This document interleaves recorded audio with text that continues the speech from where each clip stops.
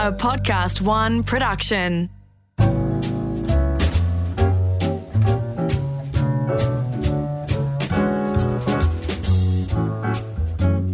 Hello, I'm Gary Megan and welcome to A Plate to Call Home, where we explore the stories behind the food and get to know some of my food heroes. From an ARIA award-winning DJ to a Hollywood restaurateur, who would have thought? But Grant Smillie has been travelling the world and is now taking on America's best in the hospitality game. Grant now owns the Botanical Hospitality Group in Los Angeles, where his first venue, EPLP, has been kicking goals. It's had rave reviews and, to boot, filled with celebrities, as you'd expect. He's on the verge of opening several new venues, and Grant has had to adapt quickly in his new hometown and keep his business empire going. Grant joins us to chat about his move from music to hospitality and living and working in the US. And what's next for this jack of all trades. Grant Smillie, how are you? Mate, it's great to speak with you. And I've got you at a reasonable time. I think, 5 p.m. in Los Angeles. Is that right? Yeah, look, it's funny when you first move over here and you get settled in, and I still had some businesses in Australia, and you'd find that Friday afternoon was awesome because it was Saturday in Australia and no one really annoyed you, but you're on your third Aperol Spritz on a Sunday afternoon and your email ignites Monday morning, welcome back. It was terrible.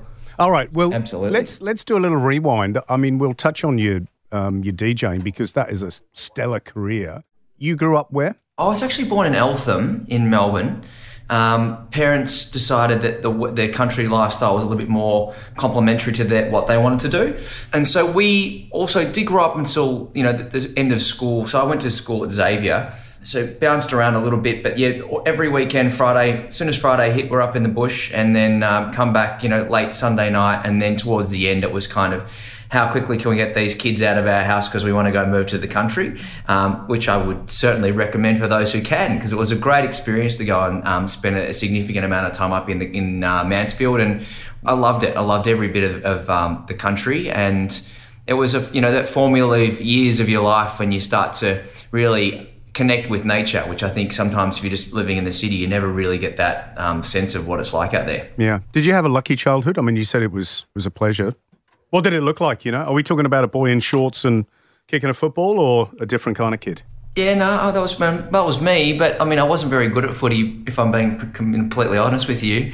I was a pretty good student, worked pretty hard at it, and I was, into music, which doesn't necessarily make you the coolest bloke at school when the blokes in the first 18 probably are the cool fellas at that time. It depends if you're playing guitar, drums, or in percussion, isn't it? Yeah, that's true. I was playing the sax. I'm not sure that was the cool one at the time, mate. Coming from Eltham too to Xavier College in Kew, I'd leave at 7:05 in the morning on the train, and I'd be getting home at 5:30. And then if you had training, it'd be 6:30 or 7. So it was a long day as a kid, as a student growing up, and going and doing that. It was a bit of a slog, but my old man, Dave, was a panel beater who worked really hard. With my mum, was working in the industry, a female Linda, she was working in a pretty tough male-dominated industry, and they slaved their guts out to be able to put their kid through a decent school. So, I was really mindful of making sure that at the end of all that, there'd be something to show for it.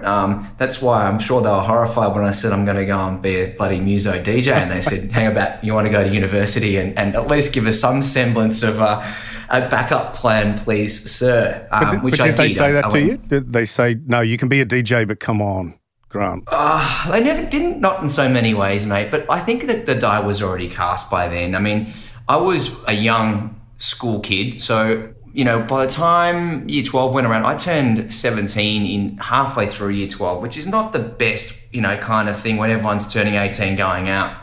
So I did also look like I was turning 13 probably in year 12, which is, again, not the best outcome.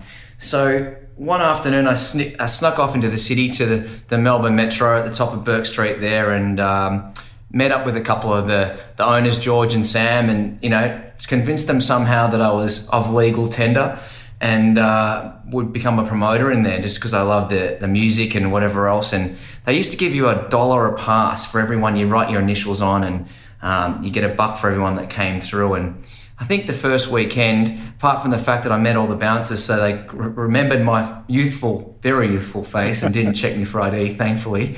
And I managed to get 100, 150 people through or something to the door, $150 in year 12 on the first Saturday night out. And I went, I've crushed it. I've absolutely blown the door off this thing. And that was the start of the end for me when it came to night clubbing and whatever else, because it sort of, I enjoyed it. It was a great way to meet people, and it was very social, and all of a sudden you can come from the not the coolest kid in school to being a cool one because you had the keys to the greatest spot on the planet, what I thought at the time anyway. Can I just stop you there for a second? How did that idea cross a 17-year-old's mind or a 16-year-old's mind? Because I don't think most of us would ever go, hang on a minute, I'm going to turn into a pseudo nightclub promoter. Yeah, no. I think we would probably just trying to get a beer at the bar without showing our ID. Probably. Where did this idea come from? I've always been one to be somewhat entrepreneurial, and if there was a problem that I couldn't resolve by then, that was trying to get the Levi's 501 button heated up to a nuclear temperature to put it into the top of a passport stamp or something to try and get in. I wasn't very good at it as a forger. So I thought perhaps there's another way to resolve this and somehow make a living along the way through. So if I didn't have that hustle, I was always, if I was working at the panel shop with my old man, it was, you didn't take a break because, one, you didn't want that nepotism. It's the old man's son. I wanted to show them that I was working harder than the rest of them. There was no lunch breaks for me. And similarly, that same approach went to everything I did. I think as we've, moved throughout my career. But at some point, they just come to a natural conclusion for various different reasons. And the transition for me from promoter thing was one of those ones that, ultimately enhancing someone else's business, and perhaps as a musician I had better things I could offer, and that step into DJing was, I think I had a natural understanding of what worked with what from a musical key signatures and whatever else, and that started to play out pretty well. And then you realize, I guess, like a home cook goes to a chef, at some point you go to say, I'm going to make my own music, or I'm going to create my own recipe per se, and let's be judged upon that. And that step into, I guess, the production piece really went for another pivot at that point in time, because it was, you go from playing in the little leagues to the big leagues. And funnily enough, my first record we put out went on to be an ARIA winning record. That's pretty unbelievable, and it's only until you don't win a few in a row after that you realise they're pretty hard to do. What I want to know, though, and we just fast forwarded to like an aria there, which is amazing, and we can go back to it, but there's a process going on in your head where you've gone from teenage kid playing the sax and a bit of bad footy at school and not giving us too much detail. You've come up with this revolutionary idea, entrepreneurial idea, to go clip the tickets at a nightclub. When you say love for music, where does it start? Like, did you fall in love with the beat? Did you fall in love with the scene? Like, what was it that got you fired up about this thing? Yeah, good questions, mate. For me, the first time I went out was a pretty amazing experience. But like stepping back a bit, I think when you learn an instrument for whatever reason, you've got to really commit to it. And it either resonates or it doesn't. I mean, if you sit there and said you play the drums, play the guitar, play anything, they're bloody hard, You've got to continue to pursue it. And I think I was in a band at school, so we had a competitive stage band. Really sexy stuff, mate, really sexy stuff. But we got to travel around and compete around Australia and got that sort of real sense of camaraderie as you get to know your peers, and we were really competitive and really tried to make our mark. I remember we won this competition in Mount Gambier for all schools, and we thought it was a good thing at the time. We even designed the uniforms to all the jazz and really go for it. And I think that sort of love of music was, for me, I just didn't know if that was going to be. I thought I was going to be a music school teacher or something along those lines. And look, you've really got to love kids and music, I think, to do that. Would you be teaching idiots like me? I mean, I did music for 6 or 7 years at school. I hated it. I remember the poor music teacher. I'd be just looking out at the sports field. Can't tell now, fat chef, but, I just remember the last place I wanted to be was trying to strum on a guitar, and you'd end up playing the tambourine. Yeah, I feel you. I guess though, then you stand up and when you were playing a sax solo or something and you have to stand up and that nervous, you got that sweaty armpits because you don't want to duff it and you got a full room and that kind of confidence that to be able to do those kind of outcomes gives you a lot of confidence in other parts of your lifestyle. And fast forwarding to what that looks like in a band environment to when you finally get the opportunity to make your own music, they don't stand up and get 20,000 people singing back at you or giving you a clapping standing ovation if you're your local CPA who's just saved Johnny $50 on his tax return. The whole office doesn't really give you that instant gratification kind of thing. And I think that music does that and it allows you to feel really great about something you've done. So that got you hooked? Oh, for sure. I used to love, when you had that moment in the sunshine when you were you'd stand up to your solo. I was like, that's my spot, get out of the way, and not that you ever wanted to be up. Look, I can't sing, so don't ever think that's going to happen. But knowing that you can, in some way, be the master of your own future, and that's certainly as good as writing a single record. But for me, it was either when you're a DJ playing other people's records, doesn't have that same weight. You're not an authority in the space if you're not making it yourself. And I think that then you can actually have an informed opinion and people will listen. But if you're just a jukebox playing other stuff, not that there's anything wrong with that, and there's plenty of people do that really well, but for me, it was never enough. It was not good enough to sort of just be a participant. I had to I met a guy called Ivan Goff, who was a fantastic producer. He'd already had, 15 years of expertise, and for him to even allow me to, somehow live under his wing and for him to guide me in through that process was unbelievable as a young bloke trying to cut his teeth. That someone who, it'd be like as a chef, Gary, you had you saw someone coming through that you loved and you thought, this guy's got what it takes. I'm going to at least give him some of my time, and where that goes, who knows? But I was very, very lucky to have met him, and it certainly changed the progression of what I could do very quickly by meeting him along the way. So can you describe the feeling of that creative process? Maybe the first or the most successful time that you remember, I don't know, mixing something in the studio or working under him or with him? Sure. I mean, look, one of the critical things I think about producing is to have an opinion, and it may not be right or wrong. It doesn't really matter, but we can often sit there and think we've created the best thing since sliced bread, and you wake up the next morning and go, what was I thinking? That was awful. But, when you make your first record, I remember you'd be driving home in my Mazda 626 and have probably was a CD mate. No, it wasn't even a CD, probably an MP3 player plugged into the machine, and you'd play it at full blast all the way home thinking, what an amazing, amazing thing you've done.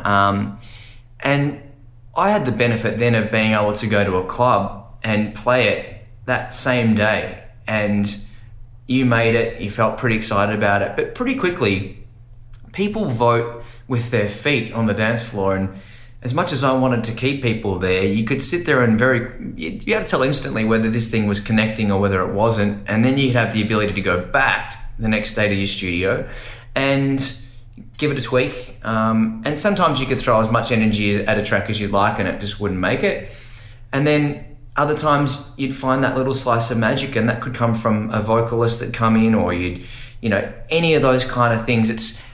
We probably did 50, 100 records together, and you're only really remembered for a handful of them. But each time I always had the, thought process that if even one other person loved it, then that was probably good enough for me to have warranted spending the time on it. And how good did it feel to go from that start, that you've described, and it gives you an inkling, it gives you a window into you, which is lovely as a man, because obviously you can't stop yourself. That's where it comes from. Playing some of the biggest venues on the club circuit or in the world. What sort of audiences were you playing in front of at the height of your career? Oh, mate. I did the AFL Grand Final, so that was, before the kickoff. That was pretty amazing, walking out to the middle of the G going, I'm playing the Grand Final. That's ridiculous. What year was that? The Maya Music Bowl. Mate, that was in 2014. Right. And the Cats came out and gave, I think it was the Cats and Port maybe, and I think they just absolutely gave them a pantsing, like ridiculous. And Jet were playing with us at the time, and they had a bit of an issue with their sound, thankfully not their sound, not mine. And the My Music Bowl was 20,000, 30,000 a time, playing, Greek Islands, Mykonos was always a favourite. And then the Love Parade in Berlin was 1 million people went to that thing. It's just staggering some of the size of the audiences that really enjoyed your music. And I think they're all as equally as good as each other. It was just more when you went because they loved a particular song, and if you had, 20,000 people singing it back at you, it's, you can't describe it. It makes you want to go and make music. It makes it worthwhile. Were you living a different kind of life back then to now? I mean, when you think back on it, a bit like when you said you didn't realise how amazing that aria was until you haven't won one since. Do you know what I mean? For sure, mate. What was that life like? I mean, now we've got Pacha and Ibiza and all this in our heads and going, what was he doing? You were living the life. Why aren't I back there? Because we all move on, don't we? But what was that? What did that feel like? What did that look like? Come on, tease us a little bit. Oh, mate, there was plenty of hangovers. I mean, the thing was, it was a little bit like, I mentioned it a bit earlier, but it was like a Congo line, like it was that airport disco hotel kind of, vibe. Because I would literally have a schedule that was planned out months in advance, and you'd be saying, here's your flight itinerary, here we're going there. I missed a flight once, and you're sitting there, one of the Swedish House Mafia guys had a couple of big tracks. That was like, well, he's got a jet going here, so you can catch it. He hits you right on his jet, and you'll pick up there, and then you'll grab one with Tiesto, and you'll grab on his plane to go here, and whatever else. I mean, it's pretty kind of hedonistic existence when you're running around with lots of, young women, young men running around, having the time of their lives, thinking you're the bee's knees because you're the main attraction, and you'd give them 4 or 5 hours of your time and you'd be gone. It was as simple as that. But look, what an amazing time to be alive. And I'm not going to try and hide the fact that it was a tremendous period of time. But like all things, you never went to your friends' birthdays. You never went to the wedding of your buddy. And if you were at home on a Friday night, you're a loser because you didn't have a gig. Yeah, but hang on, those people, we're at home going, where's Grant? Oh, as usual. He's in Ibiza, LA, Mykonos, whatever. I've just got to drag you back into it because you just said you whispered under there, you said Tiesto. Is it Tiesto? He's one of the biggest DJs. And so, I've got this random, I love all sorts of music, but I've got this random thing through the late 80s, 90s of getting into trance. So it went from people are going, what? Dave's going, what? So it became, and I still listen to quite a bit of euphoric trance and stuff like that. So I've got Ali and Fila and, John Callahan and, all these old DJs actually. And my wife goes, turn that shit off, seriously, because it's, So when you say things like that, I'm like, oh my God. And the changing in sounds, like when you were talking about that trance, was enormous. And it's having a bit of a renaissance period at the moment, but everything's kind of cyclical. I mean, rock and roll will be back. We can't just continue to have these, one-dimensional stuff that we're hearing at the moment. The thing that I found about music, and this will never happen ever again, was that when you first made a record and you wanted to sell it, what would happen is I'd make it, I'd play it down the phone to someone, or I'd make a tape, would send it off to an exec, and they'd say yes or no. And funnily enough, how our first big record got made was, went to Sydney, played it to a couple of people, and they said, nah, not interested, not going to work out. So I went back to Ivan. I said, mate, we've got opportunities here. One, it's a turkey. We don't worry about it. Or two, we can set up our own record label and fund the pressing of the vinyl ourselves and the distribution and the marketing and the PR. And I'm like, I'll do the artwork. We'll sort of see what happens that way. And at least then we're the master of our own, outcome. And if this doesn't work, well, then I've done the cool artwork. I've given it to the right people. We've played it on radio. We've done all this stuff, which, all the other record labels would have done was the most basic of packages anyway, and serviced it to a few people and said, here you go, here's this record by this deal from Melbourne. So what we did is we came back, did all the artwork, did all the business, but you'd have to then sit there and play it down the phone to someone, say, hey, do you think you're going to buy this? And the test pressing is going to cost $2,000. So they're like, oh, I hope people are going to like it, because if I'm not, I'm just blowing up a couple of grand. But the process of how many ears were on this track, and I believe in it, the guy down the phone, yes, I'll buy it. Someone else, I'm going to buy it. Then you play it to the promo team saying, do you think this is going to get away? Sure. you've had 4 or 5 or 6 people's ears on it by the time you've even got to the point where it's a go, no go for launch, because all of a sudden someone's spending money. Now you've got this kind of, which is great too, that you're getting this, any Ableton or Logic or any of these kind of programs you can make music on these days, means that you can just put it out. There's no vetting around it, and often getting that cut through, just given the quantity of music that's being produced, is very challenging. And I think that back when we first started making it, there was a lot of, I guess, the distillation process around what made the cut was far more significant because it was more costly. But that's not to say that, I think that today, if I was talking to Monty, our chef for one of our new projects, and his kids are looking to get into music, and he said, what do? I said, mate, just download this thing, let them have a play, and who knows, they could be the next Justin Bieber. Who do I know? Have a go. And I think that's the beauty of it. No one should listen to anyone else's rules. And just out of curiosity, flaunt it. So you put your own money in, you did the Grant Smillie thing, and you got it all done. Yep. It was a massive hit.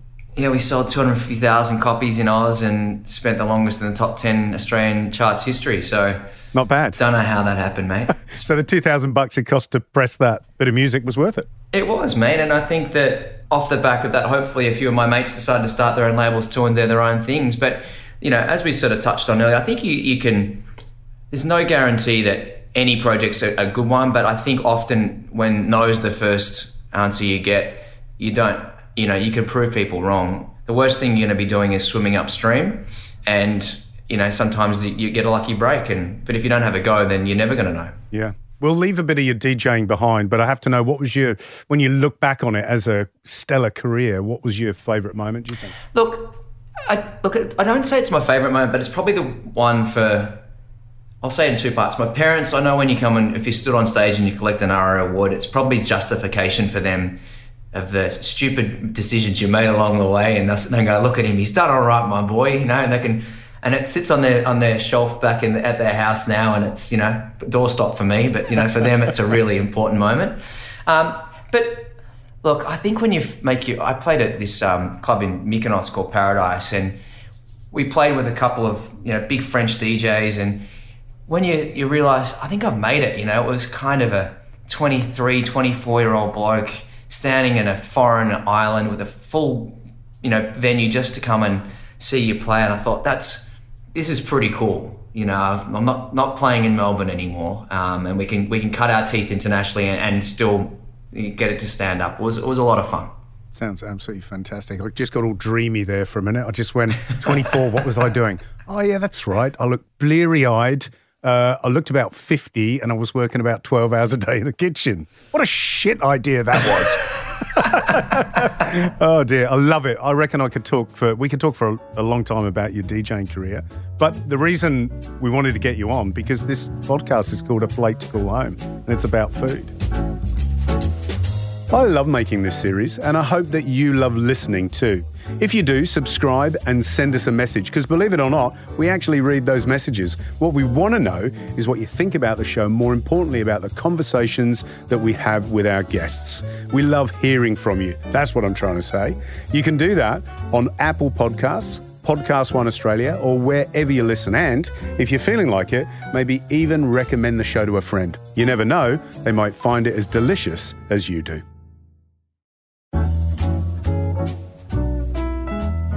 I remember Justine May, who is a mutual friend. She's my agent. Yep. And she said, there's a guy in LA. You might know him. Grant Smillie, he's a DJ. He's opening a restaurant. And I remember specifically at the time going, that's weird. Why would you do that? And I just discounted it. And then I think, wind forward, I can't remember when we came to EPLP. It was a number of years ago now. And I just went, my God, he did this well. So it's strange. I know it's a strange thing to tell you, but I just thought at the time, why would a successful DJ with a different kind of life, and you've just described it and how you got there, why the hell would you open a restaurant? Or a restaurant and a bar? Because it's more than a restaurant, isn't it? Yeah, look, it is. It's, multi-venue, I think. But if you want to try and connect, and this is a really terrible analogy, but maybe it'll go a little bit of the way. When I was sort of traveling the world, one thing you did get to do was have some awesome dining experiences. all around the world. And often the guys that were on the pans, they'd say, I'm going to come later on and see the show. And because they wouldn't be finishing till, midnight, 1 o'clock, whatever else. And in Europe especially, I wasn't even starting till 2 o'clock. So those guys were like, no worries, I'll put you on the door, happy days. So I started to get to know a lot of the chefs around the world and just for the love of food more than anything. And I started in Melbourne. I had a little bar. I still have got a little bar in the middle of the Yarra River called Ponyfish Island. And that came about from a guy called Jerome Barazio, who's got a festival called Laneway there. And he had a bunch of bars in town. And that sort of got me thinking about hospitality and really understanding what it was. But that was more of a bar thing. I think as you get into the restaurant game, you realise that bars are bars and restaurants are restaurants, and they're completely different beasts. But I also had a really good friend and mentor, Salvatore Malatesta from St. Ali in Melbourne. And he and I decided to do a little cafe at the Melbourne Recital Centre, and he sort of was showing me the ropes around that particular hospitality piece. And he had a guy working for him at the time called Ben Cooper, who went on to be the chef of Chin Chin, as you well know. Yeah. So I got on really well with Benny, and we spent a bunch of time together, and he was sort of telling me about, how to go about it. And look, I had no illusions. I certainly wasn't going to be the guy on the pans, but I found that the process between the creative process anyway, and to get to your point about LA, which we'll jump to in a second, but restaurants and music, I know they're completely different, but what I find is the same is I want to create something. As a musician, it was like, I've got to get this idea out. I've got to create this track, and it might start with the engine room of the beats and then it gets to the vocals and however you choose to build it. With a restaurant, similarly, there's so many creative parts of the process, and that can be, okay, what's going to go on the menu? And then you're starting with the cuisine, and that might be the impetus to say, well, then this color palette needs to marry with that, because if it's doing Italian, we've got to go reds, greens, whites, blacks, da-da-da. And then there's no rules, but generally that tends to happen, and that informs the next process, which is, what's the art going to look like? What's the brand called? What's all this? And this was all the stuff that I really enjoy, when you can start to sort of take what is an idea and bring it to fruition. And how did I end up in LA? Well, I had a buddy from school, funnily enough, Dave Combies, and he was in the year below me. He was out here in LA doing some real estate deals, and I would just come back from the Winter Music Conference in Miami, and he said, do you want to catch up for a beer? I said, sure, bud, let's have a beer, and we did. And he said, I want to show you this rooftop spot in West Hollywood that maybe we can just do something. I said, I don't know, what are we doing? But we caught up for that beer, and little did we know that within 2 years later, we'd have a brand new venue that we'd be doing. And in all my naivety, I thought I could still bounce back and forth between Australia and the rest of the world and be somewhat hands-on, hands-off. But coming to America and learning the nuances of the trade and everything else, and the differences in laws and labor and everything else was, impossible to continue two things. So my hand was forced in the full transition to hospitality, but not one that I would ever take back. But that's how I ended up here. And then, the building of it and opening of it, that's a separate conversation of a whole bunch of growing pains.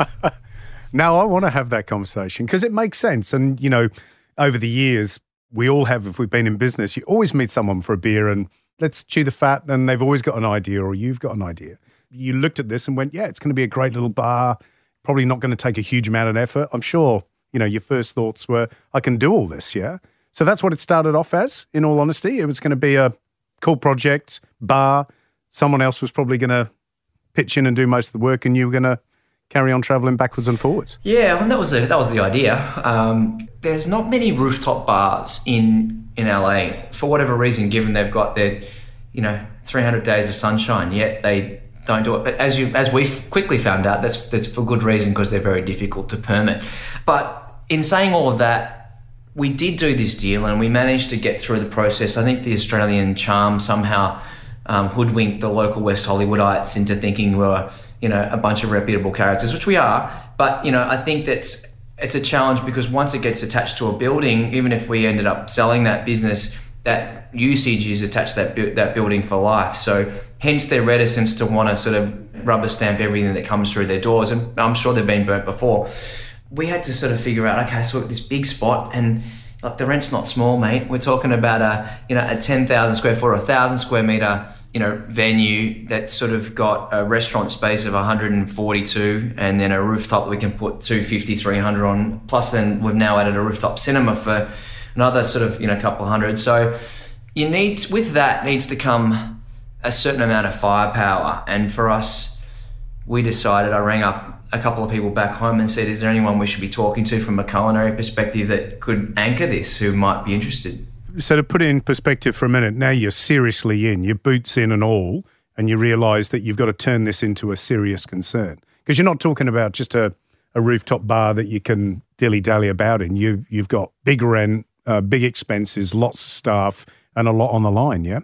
It's kind of project that sends people down, doesn't it? Oh, mate. If you get it wrong. I'll tell you that story. I will tell you that story in a minute. Please. But with that, I mean, look, we were, $2.5 million US at the time. It's nothing to be sneezed at. And ringing it, like at first you've got to, Dave and I put our money in first and signed on the dotted line. Then you're scrambling around madly for partners to go and join you in the business.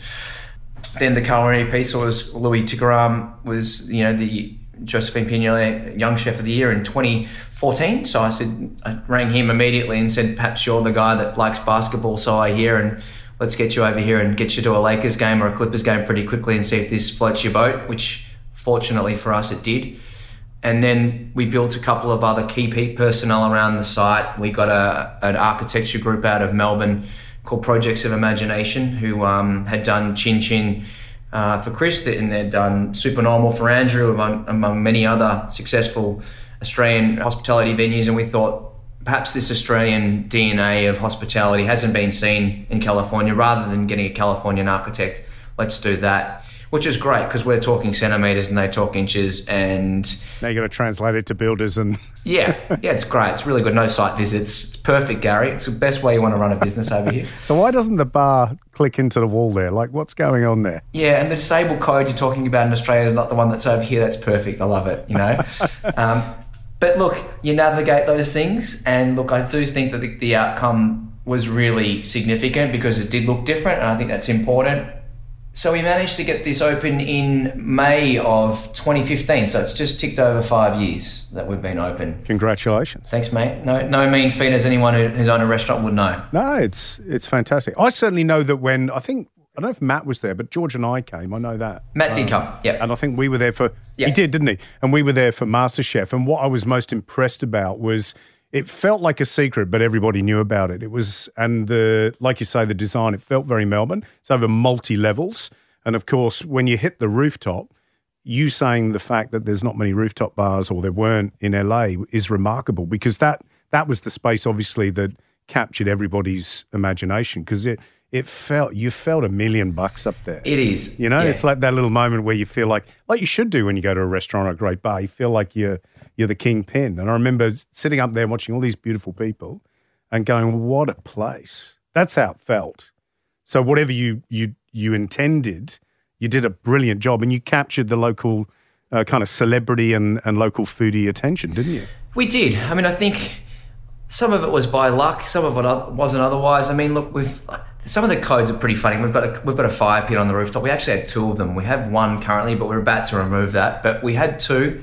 I think it was week 5. Dave and I, it was our first Thursday. We had the LA Times food editor downstairs having their first decent big review we're going to get, and Ruby Rose, Aussie actress, was in with me having a drink on the rooftop, and all of a sudden Dave comes over to me and says, mate, we're on fire. I said, yeah, no, we are. He goes, no, mate, we're on fire. And this dodgy fire pit on the rooftop, all of a sudden we had the LA Fire Department down there with chainsaws tearing the brand new roof apart, dousing this fire, which did luckily go out. And we were standing at the end of the bar at 5 a.m. downstairs, looking at each other on the 3 fingers of scotch, saying that was nearly the quickest $2 million down the drain you've ever spent. But it can, that's the restaurateur's worst nightmare: flue fire, or fire after all the hard work. And you read about it fairly frequently. I just love that bit where, who was it? Dave comes up and goes, "We're on fire," and you feel like going, yeah, we're on fire. I love that. And then he goes, no, we're really on fire. You must have, the blood must have drained from your face. It did, but I rang my builder and did the same thing to him. I go, mate, we're on fire. He goes, good on you. I said, no. It was not a good night, I can tell you. But you look back with some, you can only laugh. But like you say, you could have, that would have been it, wouldn't it? Beginning and the end of the dream. That would have been it. Absolutely. That would have been How did the review go, just out of curiosity? She didn't like it. Okay, well, there you go. So stuff her because you've done brilliantly well and everybody loves the fact that it's busy and noisy. Isn't it funny how I always remember opening Phoenix and we got an instant flush of people, and then that, as you get into the real business, we used to have people that would come in on certain nights because they loved the fact that it had a certain feel. And then it got busier and busier again and they went away because they didn't like it. Because it was too noisy or it was too busy. And you go, it's a restaurant. It's strange, isn't it? It is. They also have this thing with real estate in America where they love a booth, So Australians, we like to just cram them in, get a lot of energy into a room. And that's the kind of environment that I like to eat, in an energetic kind of bustling kind of space where, no one's listening on other people's conversations, just having a good time. Whereas Americans like that privacy of, this is my patch of real estate. And, over time, we've had to sort of slowly adapt and pivot in the restaurant to accommodate a bit more of that. Last year, we put some more banquets and boothing in and trying to create those intimate moments that they're sort of looking for. And because if you don't sort of adapt to what the market conditions are, you're just on a hiding to nothing at the end of the day. Just because we like it in Australia doesn't mean that the Yanks do. And so I'm not going to go and fight it. I'm just going to do it better, but just do it our way, but still meet them. Otherwise, we're going to, you're not busy. In all honesty then, what do you think actually captured everybody's attention? Because, you do get the celebrity A-list. We know that the Kardashians or the Hemsworths or, people are just dropping in and being seen and it's a cool place to be. What caught their attention, do you think? A lot of the Americans have that, again, back to real estate. We'd be like, you have to go on, it's the old bottles and models kind of thing, right? So you got to spend $2,000, come down here, you got a guaranteed spot. Well, we just decided that let's let the environment and the atmosphere and design it for sort of more social collision. So you might meet people out, like that old tradition of a bar. You go to a bar or you go to a pub in Melbourne, you want to go out and speak to people, hang out to people. And I think that laid back approach to it sort of really went a long way for us to sort of people can come often and really get to enjoy it for what it was. And it's that kind of, even the chef's table, when you can come and sit at a pass and really just sit there and have that conversation with a chef, like that doesn't really exist too often in America. So we just want to make it very inclusive, very welcoming the whole time. But that's not to say that, Matt Damon comes in for his birthday and he wants to have a private spot on the roof. We'll happily do that, but I'm also not going to allow his whole entourage of idiots to hang around him and say, you can't come up here and have photos taken. It's like, well, go somewhere else, pal.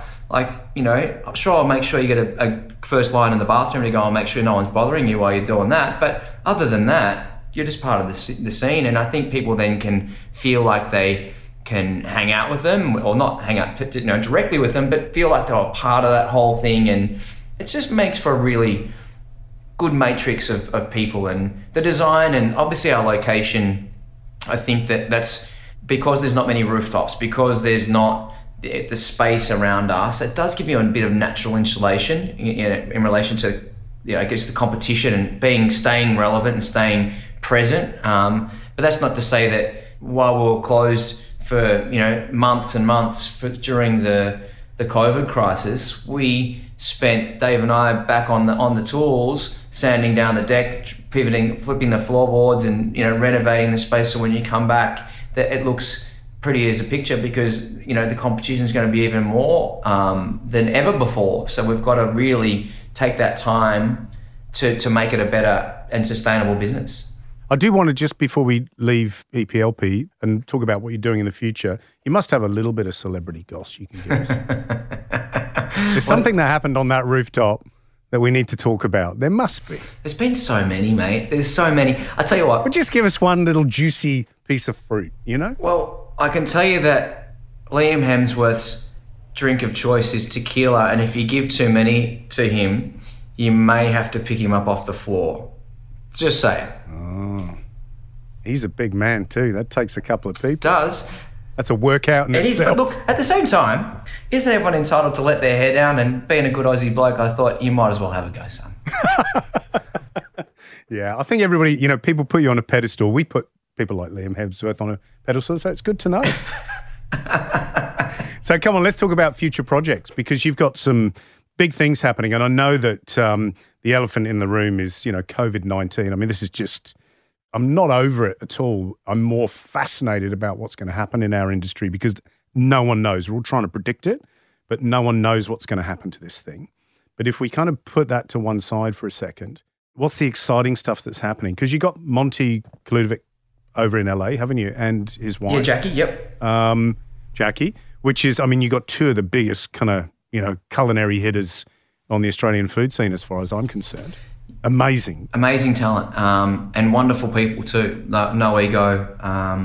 Yes, challenging times. We've got a new cafe business called Strings of Life, which is finished. We're supposed to open in the week that the COVID crisis, we shut down here on March the 16th, so we're due to open on the 17th.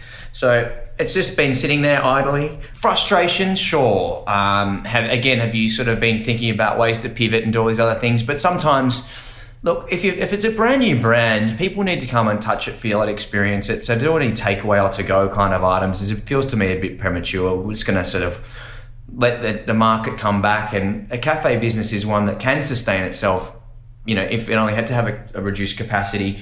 The bigger project we're working on, which was scheduled to open in sort of September of this year, but that's just sort of, I would suspect that is maybe it's later this year, or, let's just wait and see what happens with the industry as an overall position, particularly in California, which has been very heavily impacted by this as an industry. But very exciting though, we've got a project called Grandmaster Recorders, which is what Monty and Jackie are here for. Funnily enough, there seems to be this DNA of music keep on coming through my venues. So we went and saw this building, Grandmaster Recorders, recording studio from 71 to 2016. Bowie, Blondie, Chili Peppers, Stevie Wonder, Stevie Nicks, you name it, they've all recorded in this spot. And I walked into this room and went, shit, we're doing it, aren't we? It's in the heart of Hollywood. Yeah. There's an old warehouse at the back of it, which is where the restaurant space will be, where Motley Crue used to throw free parties. And then in the front part of the studio recording space, we're now keeping somewhat of I'm putting a live performance spot back in there, but equally having now where the mixing desk was, it's a new kind of mixing desk. Maybe it's just mixing tequila, but it's in the exact same position. We're just sort of rehabbing all that sort of stuff. And then we decided to put more steel than the Sydney Harbour Bridge into the rooftops, so we can now accommodate 450 plus, looking straight up at the Hollywood sign. And, given the talent of Monty and Jackie, and I think that then the often with a venue, we're sitting there saying, what's the name of the venue? What does it mean? And wrapping some bullshit, excuse my French, around this texture of what it means to come to whatever. Well, this particular building is Grandmaster Recorders, always has been and always will be, where somehow we've inherited this rich heritage that's hard to replicate, but now it's our job to maintain and somehow continue that conversation as it moves into its new iteration. That sounds like this is where it all comes together for you then, really, isn't it? It's a lot on the line. Yeah, the challenge for everyone is now just trying to figure out how to put that energy back into a space. Let's put everyone's going to get rich out to the side for a second, but I do think that it's going to be that we will get through it. People still want to be interactive with each other. I certainly am not excited about opening a venue at 30 to 50% capacity. I just don't think it's going to get the momentum and energy that you want to have. But look, we're still in construction, so that's okay. We've got time on our side. But in the short term, we're all going to do what we need to do to get by. But I think there's nothing better than getting back to that energy in a room. And if that can't come back for whatever reason, then there won't be a lot of people in restaurant game anymore, because it's just too critically important. I mean, I think that the fine diners, sure, happy days, you can go and you can do that, but it's not something you want to do every day. I find I love going to the occasional degustation and having a really exceptional dining moment, but it's 2 to 3 times a year for me, Yeah, it's maybe less for me because, I think essentially as I've got older, what's really important, heart in food, I love a space. I love how a place feels. The reason I asked you about LPP was the fact that if a place has got a vibe, it's often the X factor. Like you ask an owner often, how did you do this? They go, I don't know. It just, we had the idea, but it just went in a direction that I never expected. So I go out for that. I think that's part of the experience. I think most people do. And I think if we're not able to do it the way we did, it's just going to be such a massive hole in our lives. I think it's going to be very difficult to adapt to. I think it'll go back to normal. I'm hoping to God that it's going to go back to normal. I'm thinking it's going to go back to normal, mate. I'm in your corner. We're going to get back to normal. And I think that what will happen, though, I think the other cumulative effect out of this is, and this just comes down to spending. If people haven't got as much money, and I think you made a really good point about snacks because they're my favourite thing in the world too. And if you can often go and spend nearly as much on snacks as a complete meal because over the course of that second or third glass of wine, Gary, we're all of a sudden saying maybe another snack. And I think they're the tastiest parts of it. There's been so much thought and they're so pretty and the presentation's fantastic. And that's the conversational kind of dining that I really, really look forward to. And it's one that has to be done shared. I mean, you can sit at a bar and have a snack. Of course you can. But it's always better with a friend. I love the idea, a bit like the tequila. I like, when you order a shot, I go, with the snacks, I go, we'll do another one of those. And then maybe you go, and we'll do another one. Thank you very much. So I'd be the Gary Megan, the Liam Hemsworth equivalent of lying on the floor comatose on snacks rather than tequila. Yeah, comatose, I think. Yeah. And it's not that late. What time is it? It's 11:03 and now the juices are flowing. I'm getting hungry. I'm thinking of snacks. One last thing. What do you reckon the secret to your success is? I was listening to a little chat you had with George Columbaris the other day, and you said you get up at 5 o'clock every day, regardless of what time you go to bed. And I went, that makes sense. It's kind of a familiar story. But from our whole chat, from the start to the finish, from when you're at school to now, there's a certain drive, isn't there? Where does that come from? How do you keep doing that? Where does the inspiration come from? I think it's just a continual trying to create more. I don't know. I've always never sort of had accepted that enough was enough. And that's just more from a creative process. I think that you get more out of the day. For me, my favourite part of the day is that 5 a.m. You get up, there's no one around. It's me versus myself. I just go for a walk or I'll go to the gym, whatever else. And then my day starts, but I get a lot of clarity of thought around that. I've had the joy of working with some people that are far more talented in their craft than I. And that's the best part of being, a restaurateur rather than a chef, is that I can sit there and all I can do is offer a carrot to someone. If they say they would like to work with us, then happy days. But then I get the benefit of not only enjoying their company, but their culinary skills. And then I can hopefully translate that into bums on seats and people through the door and help them progress themselves. But that vicariously translates to me that hopefully creates a new opportunity for us as a group and for me personally. And that just means that I'm only limited by my imagination on my time. So look, should the world come crashing down, some people have the ability to sit there and brush off the dirt and say, well, can I go again? And for some it's too hard, but I think that, every time there's been adversity, it's just 2 steps back. We'll push on and we'll keep moving forward, because to do anything otherwise would be not my nature, put it that way. So I like to have challenges. Life's surrounded by them. We're in the midst of one right now, but I think I'm a glass half full kind of guy. We'll get through it together, because I know that even if others can't make it through the other side, I back my team. And I think that if we're smart, we think about everything every day, probably too much.